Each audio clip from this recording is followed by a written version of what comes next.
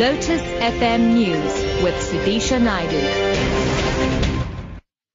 It's 8 o'clock. Good morning. Taxis are back on the roads in Durban and surrounding areas, transporting commuters to their various destinations. The 4-day taxi strike ended late yesterday, with the taxi industry reaching an agreement with the eThekwini municipality. The agreement includes that taxi bosses will pay reduced fines for their taxis that had been impounded. The strike had a big impact on commuters, including learners who are writing their examinations. Ordinary people on the street say the taxi industry held them at ransom to fight its own struggles. Workers in the hospitality and gaming sectors who are members of SECAO will embark on a national 3-day protected strike from today.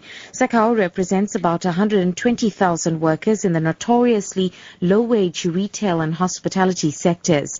It's the majority union at Sun International. Spokesperson Bonginkosi Nkulwana says in Cape Town, striking workers will be marching to the Grand West Casino this morning. The union is demanding 8% increase across the board. We are also demanding that employees' hours of work should be increased from guaranteed hours of 120 per month to 106. We are also saying that employees who were insourced from service provider who are now in food and beverage must also get increased this year, because the company is saying that these employees who were insourced in April must not get increased in this year.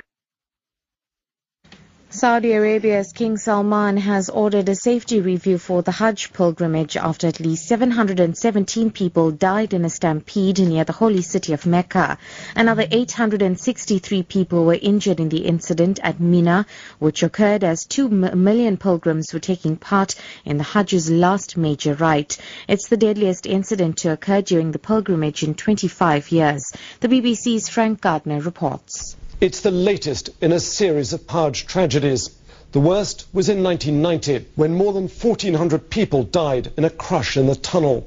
Then in 2006, more than 360 pilgrims were killed in another similar stampede.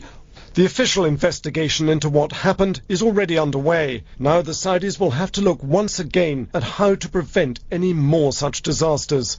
Saudi Arabia's Health Minister Khalid Al-Afi has blamed yesterday's Hajj pilgrimage tragedy on worshippers failing to obey instructions. The Health Minister also says there were too many people. The accident was a stampede caused by overcrowding and also caused by some of the pilgrims not following the instructions of the security and the Hajj ministry.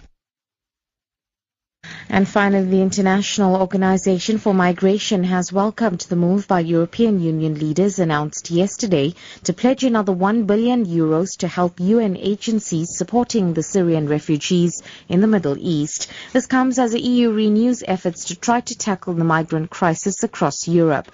International Organization for Migration spokesperson Itai Viriri. We welcome the announcement in terms of significantly increasing the resources. The main challenge that the European Union is facing is that there's a disparity, I think, in terms of what countries see as their capacity to be able to deal with numbers coming through. Quotas will probably have to be on a per capita basis, where countries' capacity to deal with the numbers is taken into consideration. And so far, I think that's what the European Union has tried to do. Hungary has its other concerns, I think, not just about the numbers, but also the profile of people coming in. They don't want people from that particular part of the world, referring to the Middle East, coming to their countries. Unfortunately, people who need support should be getting that support regardless of where they're coming from.